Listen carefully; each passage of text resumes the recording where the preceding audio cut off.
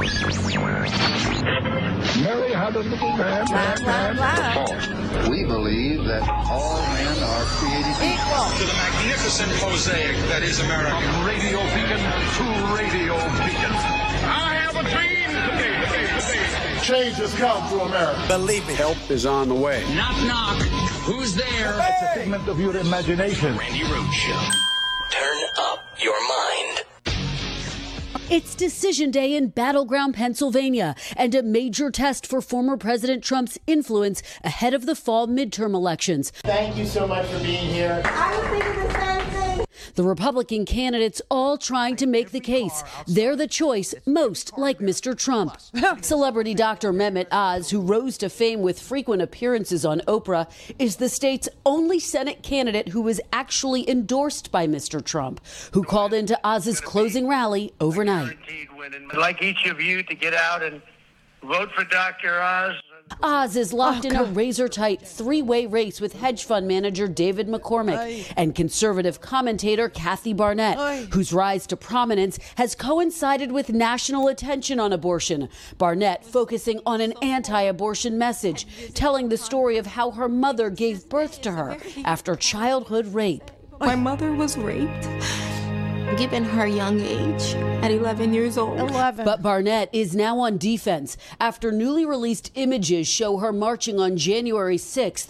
Barnett says she never entered the Capitol. Meanwhile, a last-minute surprise in Pennsylvania's Democratic primary, with frontrunner Lieutenant Governor John Fetterman revealing he recently suffered a stroke. It's a dramatic finish in North Carolina, too. Controversial Congressman Madison Cawthorn is fighting for a second term in his Western District. The 26-year-old, who's been endorsed by Mr. Trump, has had run-ins with the law, including citations for speeding and taking a gun through airport security. Twice. Cawthorn has taken responsibility for those incidents while dismissing questions after appearing in sexually suggestive videos and photos. Mr. Trump is sticking by him, telling supporters, let's give Madison a second chance. I do want always corruption. Hi, everybody. Hey, it's primary day, okay? It's primary day. So we know what our problems are. Today is a day to figure out what the hell are we going to do about them. And who you pick matters. So if you're in Kentucky, please vote for Charles Booker. If you're in North Carolina, anybody but Madison, anybody at all. Idaho, what do you want me to say? Pennsylvania, listen, I will tell you this. John Fetterman wants to legalize marijuana. Does Pennsylvania smoke pot? You bet we do. Yeah, so, obviously Fetterman needs to prevail in the Democratic primary today. Bye-bye, Connor. Bye-bye. I mean, this moderation, it isn't going to work for us. Truly, it's not. The idea of more Joe Manchins or the idea of more Kirsten cinemas, no. I'm not down with it. We need serious change in this country and serious people to make that change, to move us to a place of decency, to move us to a place where we have our rights back. Our rights, our right to privacy, our right to free speech, our right to protest, to assemble, to literally, address the government with our grievances. And instead, you've got a conservative court that is going to take away rights of privacy from all Americans. I know guys don't think that this decision from the Supreme Court affects them because the decision everybody's focused on, the Roe v. Wade, the overturning the Dobbs case from Mississippi, they just think that has something to do with religion, and it doesn't. It has nothing to do with religion. It has everything to do with privacy rights. This is how the Supreme Court has gone in to undo privacy rights. This is the vehicle, this is the venue, this is the case they like the most to undo your privacy rights. And I will tell you, something really creepy happened at the Supreme Court when all this violence was unfolding. How was your weekend, right? Across this country. I mean, we had violence everywhere. I mean, hardly nary a place was untouched by violence this weekend. Gun violence this weekend. crazy amounts of gun play this weekend in Houston, in Milwaukee, in Buffalo, in I mean everywhere. I can't even keep track. Laguna Hills, Laguna Woods, a retirement community at a Taiwanese church. A Chinese man who has a bone to pick with Taiwan, literally an act of political terror, went into a senior citizens retirement place, a 55 and over, place where they have a Presbyterian Taiwanese church, and I mean, literally left. He chained the doors closed. He was wearing a security shirt, so people in the church thought he was a security guard. But what he was doing was he was padlocking the doors and chaining the doors closed and gluing with super glue, blocking the keyholes to unlock the door.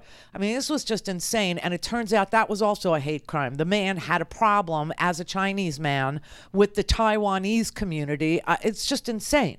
And violence has become the way that you solve your problems here in this here country. Violence. This is gun violence, no less. Gunplay. And so how we solve our problems is going to be the key issue going forward. Because obviously we have these problems, and we can spend an inordinate amount of time telling you about how we got here, but I think everybody understands how we got here. We got here because of things like the Turner Diaries. We got here because of replacement theory, which has been going on in this country since the 30s. Since the 30s, anti-Semitic, the black people were getting uppity in the South, and that they were going to marry white people, and misogyny, and that they were going to interbreed their way into some mongrel country. This is an old trope. There is no truth to it. It's been, like almost 100 years ago at this point. It's hard to believe, but it's true. It's true. This has been going on in this country. This screed of white people are going to be replaced has been something front and center in our freaking discourse, in our politics, in our media, in yellow journalism, in all kinds of sick and twisted Southern Democrats before they decided that they would become Republicans, as you know. They were the people who invented this madness, okay? And there's nothing new under the sun when it comes to the hatred in this country for others, for other people. And, the people who hate the others are also others. They're also others because they came from somewhere. America is the most diverse country on the planet. On the planet. And instead of, celebrating it, you've got people who are always triggered by that. You have people who always feel like, it's okay to look down on the newly arrived. It's okay to look down, the Scottish and the Irish and the Italian and the Irish this is such an old trope. It's unbelievably old, but it's a great performer. It just is. It's one of those things. And the people of conservative ilk will never let it go because it never fails to amaze and amuse. But now you mix it with high-capacity weapons, you mix it with high-capacity magazines, you mix it with semi-automatic weapons, you mix it with the internet, apparently, and chat rooms and 4chan and, the defunct 8chan and the Twitch and the gaming community where they feel very free to just scream out racist crap to just about anybody who's just trying to play a game. And, of course, the right wing will deny that they are using it to win elections. But here's the creepy thing that happened yesterday. And this is really creepy. The Supreme Court just made it even easier for money to rule our politics. And I know you're sitting there scratching your head into the various body parts saying, what did she just say? How much more easy could it be to use money to purchase the Supreme Court? Or to purchase a senator or 3, or to purchase a handful of House members? How much more easy could it be? You probably didn't know that it could get easier, but it did yesterday, thanks to Teddy Cruz. Yes, good old Ted. Ted Cruz literally broke campaign finance law on purpose, so that he could test the Supreme Court, so that he could question the Supreme Court's ruling on a previous cutoff amount. The Supreme Court had previously said that you could lend your own campaign $250,000, yes, $250,000, and get paid back after you were elected. But now you can do more.